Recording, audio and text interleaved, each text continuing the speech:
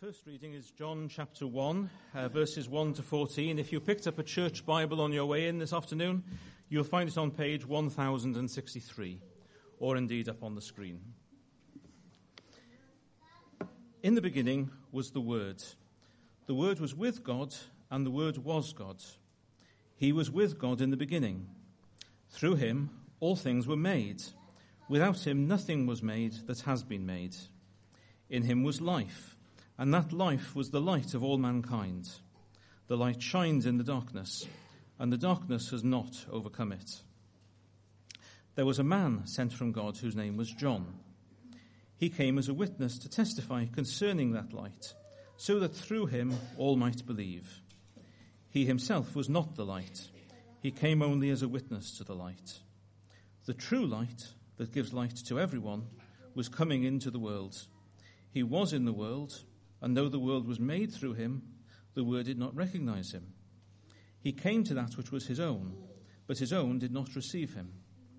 Yet to all who did receive him, to those who believed in his name, he gave the right to become children of God, children born not of natural descent, nor of human decision or a husband's will, but born of God. The Word became flesh and made his dwelling among us. We have seen his glory, the glory of the one and only Son, who came from the Father, full of grace and truth. Luke chapter 1, starting at verse 26. In the 6th month, God sent the angel Gabriel to Nazareth, a town in Galilee, to a virgin pledged to be married to a man named Joseph, a descendant of David. The virgin's name was Mary. The angel went to her and said, "Greetings, you who are highly favoured. The Lord is with you." Mary was greatly troubled at his words and wondered what kind of greeting this might be. But the angel said to her, "Do not be afraid, Mary. You have found favour with God. You will be with child and give birth to a son, and you are to give him the name Jesus.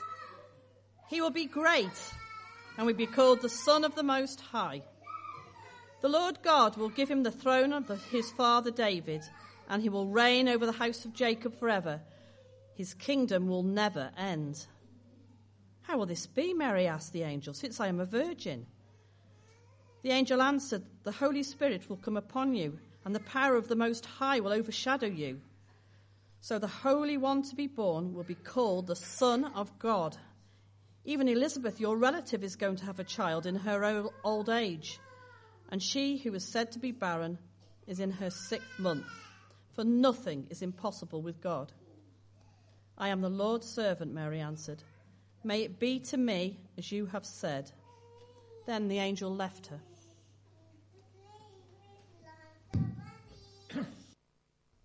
The children haven't actually finished their involvement with the carol service because as the readings come, they're going to build up for us a nativity scene. And at the moment that the star appeared, it appears from Scripture that the wise men set off on their journey to get to Bethlehem. They didn't arrive at the stable at the same time as all the others. It was maybe 6 months or more later that they got there, but they set off on their journey. So we're going to have them, I think, going through a fairly burning desert. Who's going to come and put the wise men up?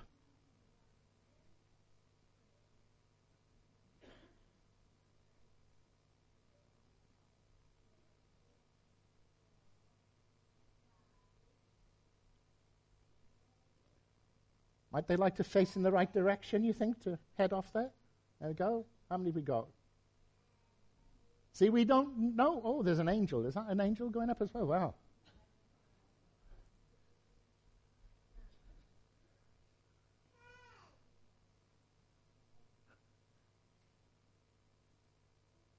There we are. I don't know, how many have we got there? 1, 2, 3, 4. We don't know how many there were. Doesn't say. It just says they brought 3 gifts. So maybe they shared some gifts between them. We got, but no Darth Vader. And no dinosaurs. So we're pretty biblical so far. Right, good. We're going to sing another song together now. Child in the Manger, Infant of Mary. So let's all stand and sing together.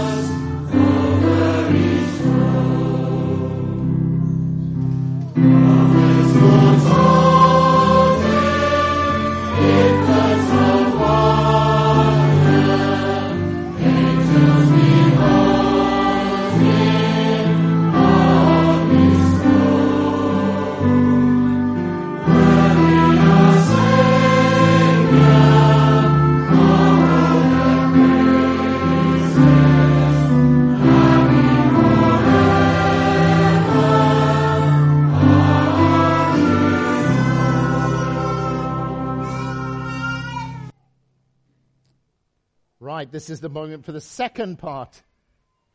Mary and Joseph are going to arrive in Bethlehem.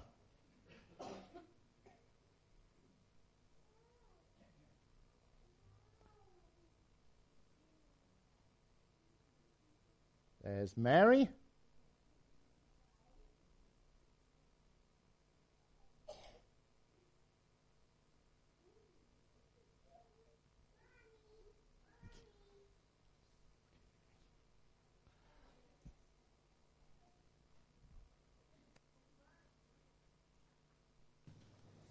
A third reading is taken from the Gospel according to Matthew, chapter 1, verse 18.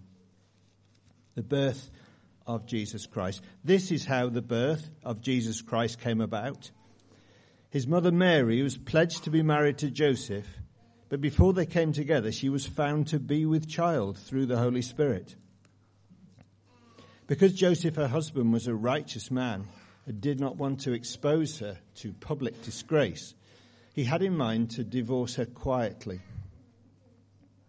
But after he had considered this, an angel of the Lord appeared to him in a dream and said, "Joseph, son of David, do not be afraid to take Mary home as your wife, because what is conceived in her is from the Holy Spirit.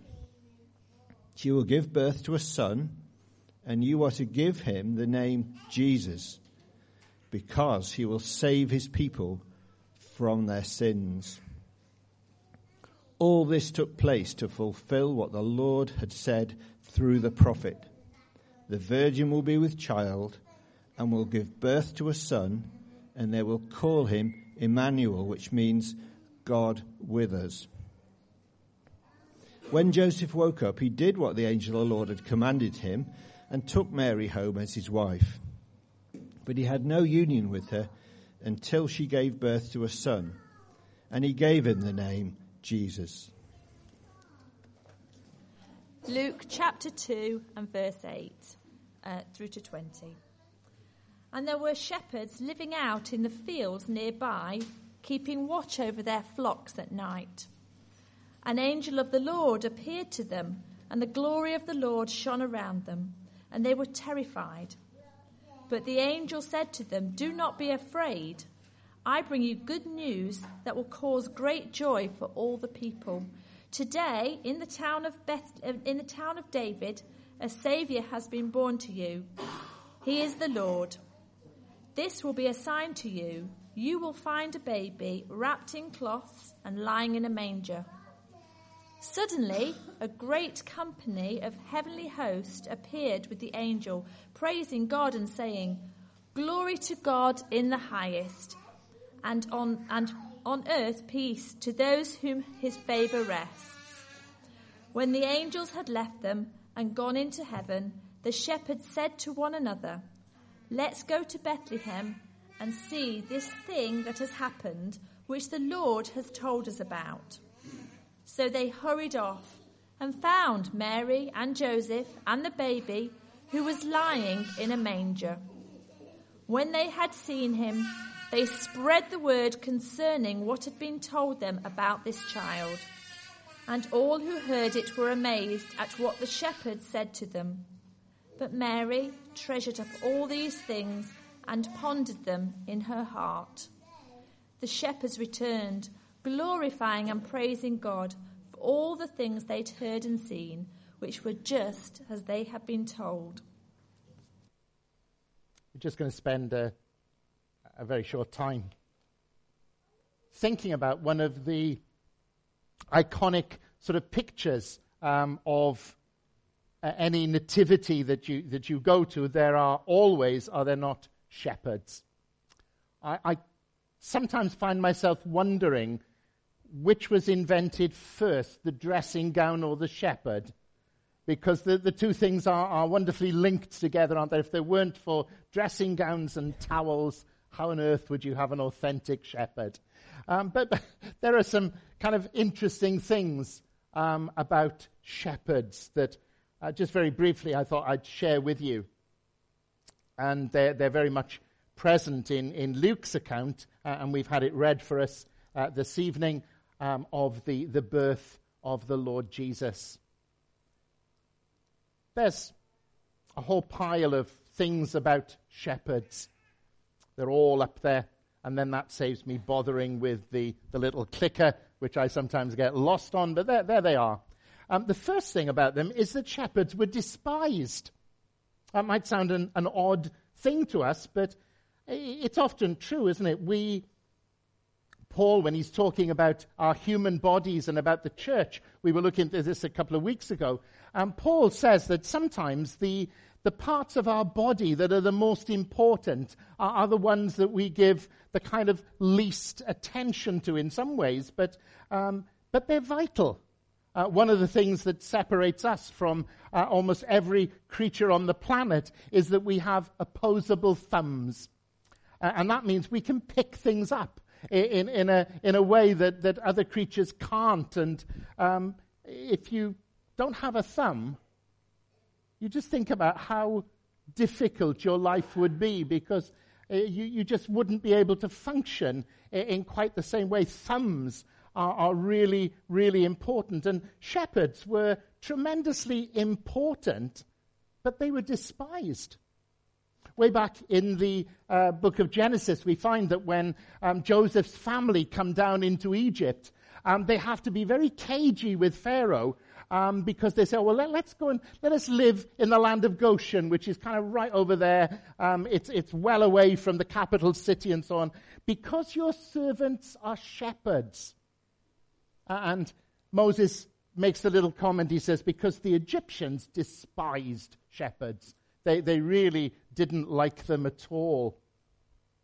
And maybe that was something that was going to kind of figure later on, because one of the things, and we'll reach that point in a moment, that we learn about the Lord Jesus in Scripture is that he claimed to be the great shepherd, the shepherd of his sheep, and we'll see that. But he himself was despised, wasn't he? One of the key elements of the nativity story is that when Mary and Joseph eventually arrive in Bethlehem after what would have been several days journeying through very difficult country to get down to Bethlehem in order to meet the requirements of the census, there was no room for them.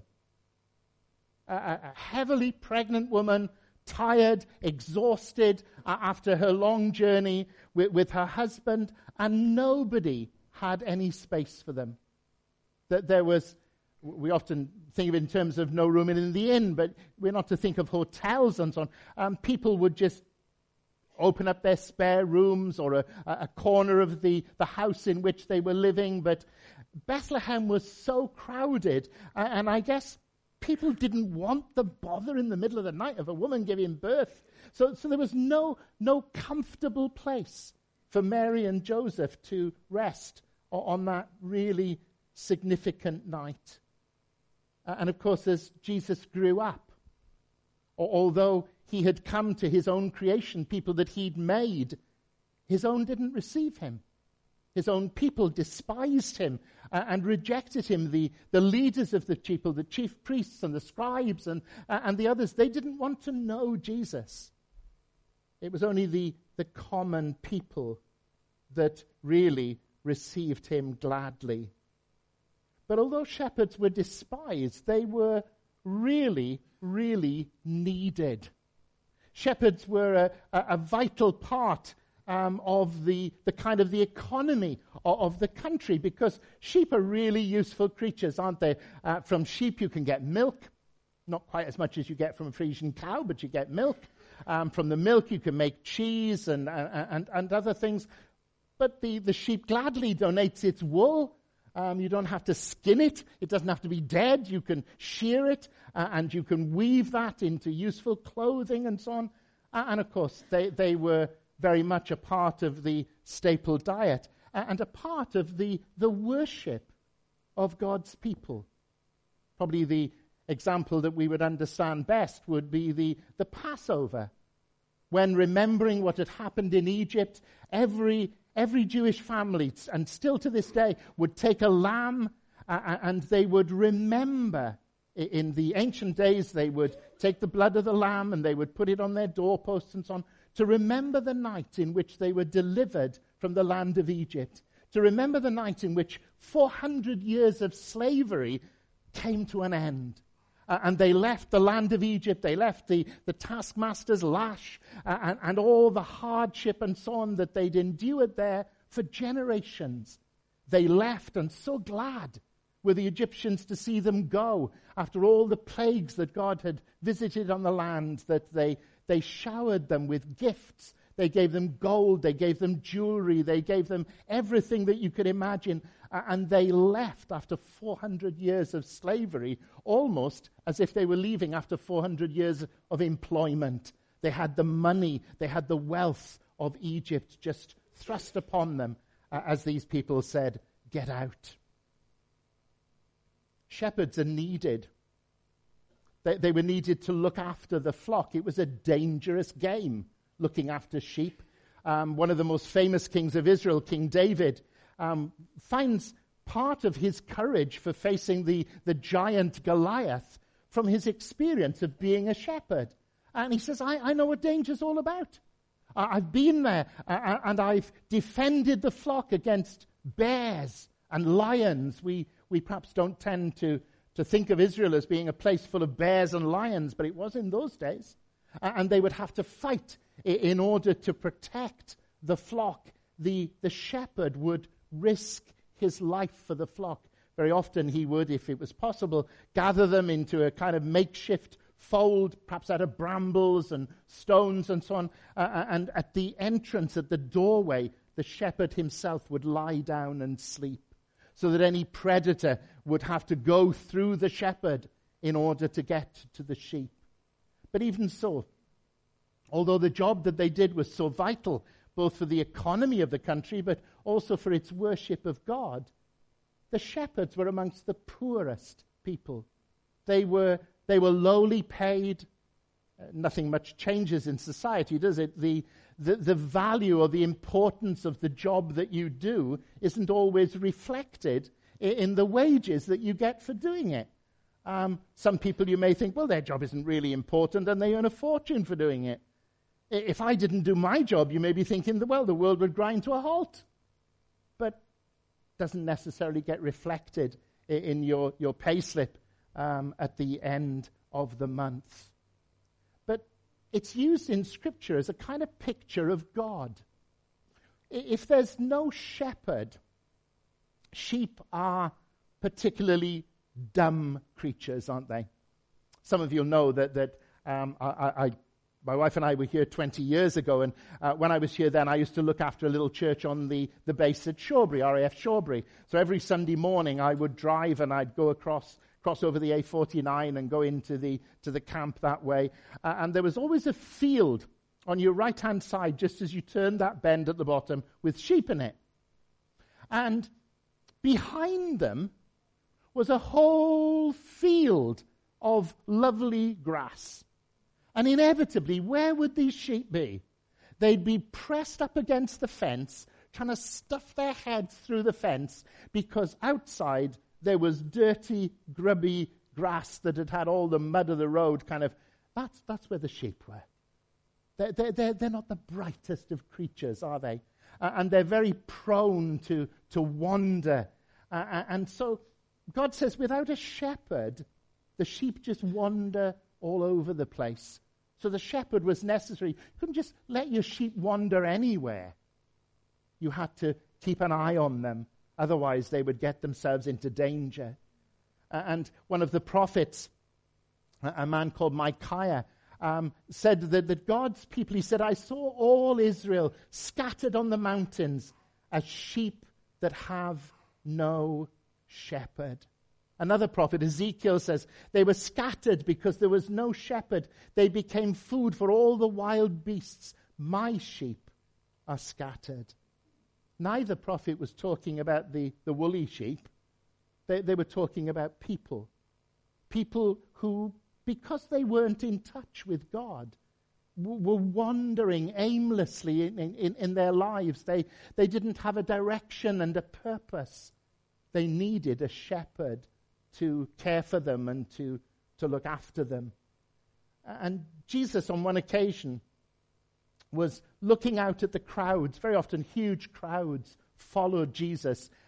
His teaching was so electrifying that whenever he popped up anywhere, the word would get around, and people in their hundreds and on many occasions in their thousands would come and they would listen to what Jesus had to say. We know of occasions when they followed him right the way through the day until it was too late for them to go and find somewhere to stay or something to eat. And he had to feed the multitude. But on one occasion, we read this, it's in Mark's Gospel, it says he went out, that's Jesus, he went ashore and saw a great crowd. And he had compassion on them. He felt sorry for them, deeply, deeply moved and sorry. Why? Because they were like sheep without a shepherd. And he began to teach them many things. So although shepherds were despised, they were needed, but they were also chosen. Chosen. When God chose the first king of Israel, he talks about the need of a true king, and he calls David to be the first real king of Israel. And it says this in 2 Samuel, in times past when Saul was king over us, it was you who led out and brought in Israel. And the Lord said to you, this is to David, you shall be shepherd of my people Israel, and you shall be prince over Israel. God chose a king to look after his people. And God chose another king, a shepherd king, a descendant of David, the Lord Jesus Christ, to be the ultimate shepherd. So it's really fitting, isn't it, that at the birth of Jesus, as God steps into human history and the great story moves on to a new and exciting chapter, God is now Emmanuel, he's with us. And the very first people that greet him are shepherds. They've come in from the fields where they've been tending their flock at night, and they've heard the angelic message, and they've come to worship. The reason? Well, it's on the screen. Because he was longed for and he was promised. The promise of a shepherd who would come and look after God's people is there all the way through Scripture. I'll just give you some references to it. Psalm 28 and verse 9, save your people is the cry from the psalmist. Bless your heritage. Be their shepherd and carry them forever. And perhaps he has in mind there something like the story that Jesus told about the shepherd that had 100 sheep. And as he counts them in at night, he finds he's only got 99. So he secures the 99 so that nothing can happen to them. And then he goes off looking for the lost sheep. And when he finds it, he puts it on his shoulders and he carries it back home again. And here's the psalmist pleading with God, be our shepherd. Come and carry us forever. One of the prophecies concerning the Lord Jesus in the prophecy of Isaiah says this, he will tend his flock like a shepherd. He will gather the lambs in his arms. He will carry them in his bosom and gently lead those that are with young. It's a lovely picture, isn't it, of the tender parent nature of God, the fatherhood of God. Well, what do you do with a very little child? You pick them up and you carry them, don't you? They're really small. That's what you do. You scoop them up and you carry them, and they'll go forever as long as you're carrying them. That's great. As they get a little older, what do you do when they're in difficult circumstances or something? You hold their hand. You guide them. You protect them. And God is promising that he will come and he will tend his people.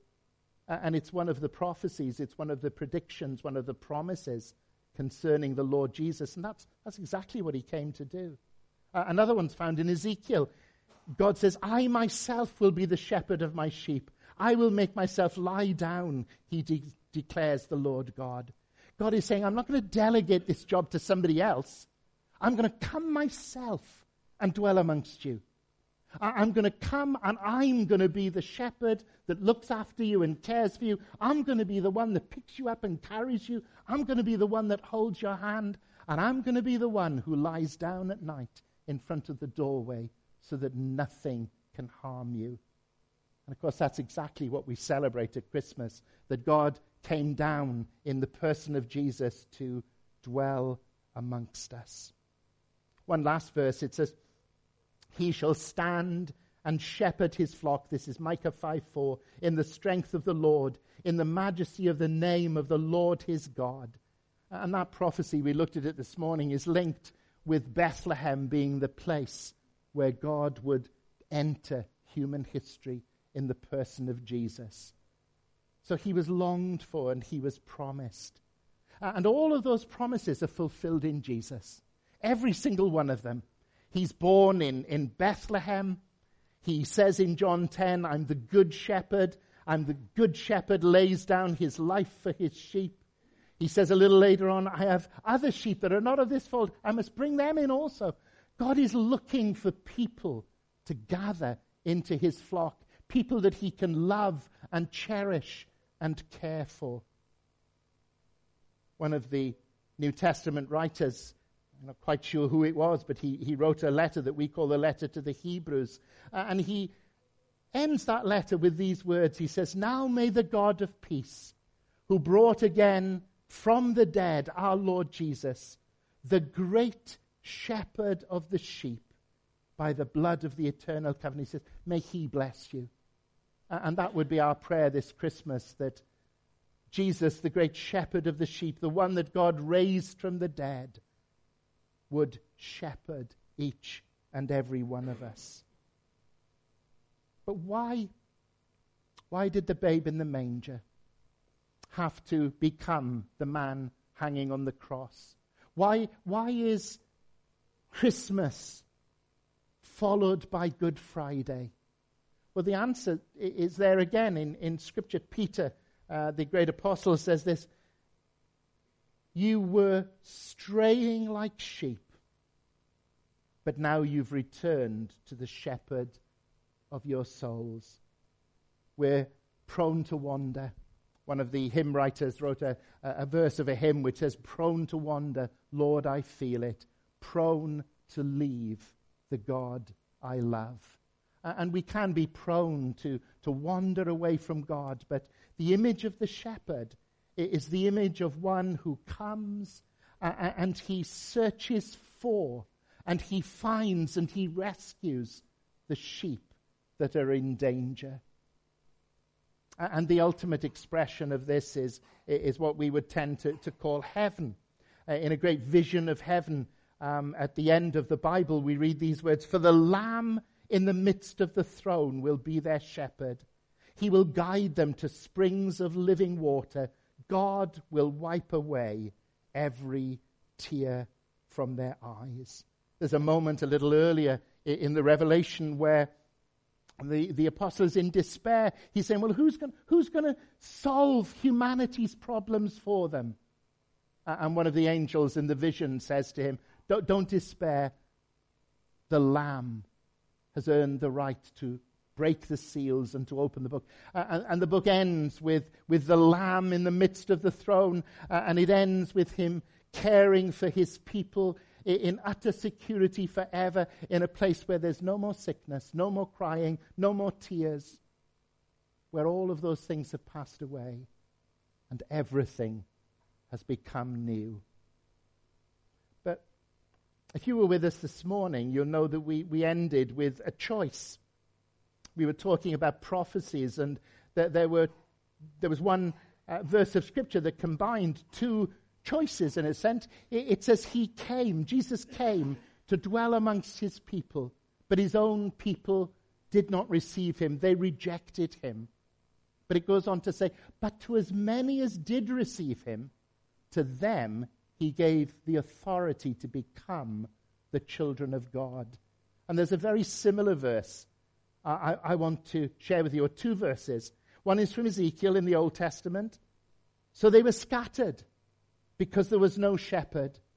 They became for food for wild beasts. The sheep were scattered. That's one alternative. To ignore the shepherd, go your own way, choose your own path in life, and hope that it works out for you. Or there's another path that Peter again lays before us. He says this, he's writing to Christians, and he says, I know what you used to be, but I'm going to remind you of what you are now. He says, once you were straying like sheep, but now you have returned to the shepherd of your souls. I wonder in which place you find yourself this Christmas. Are you straying from the shepherd? Not the shepherds that came to visit, but the shepherd they came to visit, the Lord Jesus Christ, the one whose care for you was such that he left the glory of heaven to come down and dwell on earth, to be despised and rejected by men, to be crucified, but to rise again. Are you wandering away from him, straying, or are you coming back to God's one true and only shepherd, the one who cares for you? I think in the sentimentality, of Christmas, that sometimes, particularly when we're younger, we think, wouldn't it have been great to have heard the angelic message, to have tromped along to the stable and seen the baby Jesus lying in a manger and brought our gifts to him? Well, maybe it would. But how much better to know the end of the story that begins in the stable, to know who Jesus really is, and to know that it's not that he wants a gift from us, but that he wants to give himself as a gift for us, and he wants to give us the gift of eternal life. Shepherds visited the infant Jesus, but the shepherd, Jesus, the Savior of the world, offers to visit us and to be our shepherd and care for us. And that would be the real meaning of Christmas, that we return to the shepherd and overseer of our souls.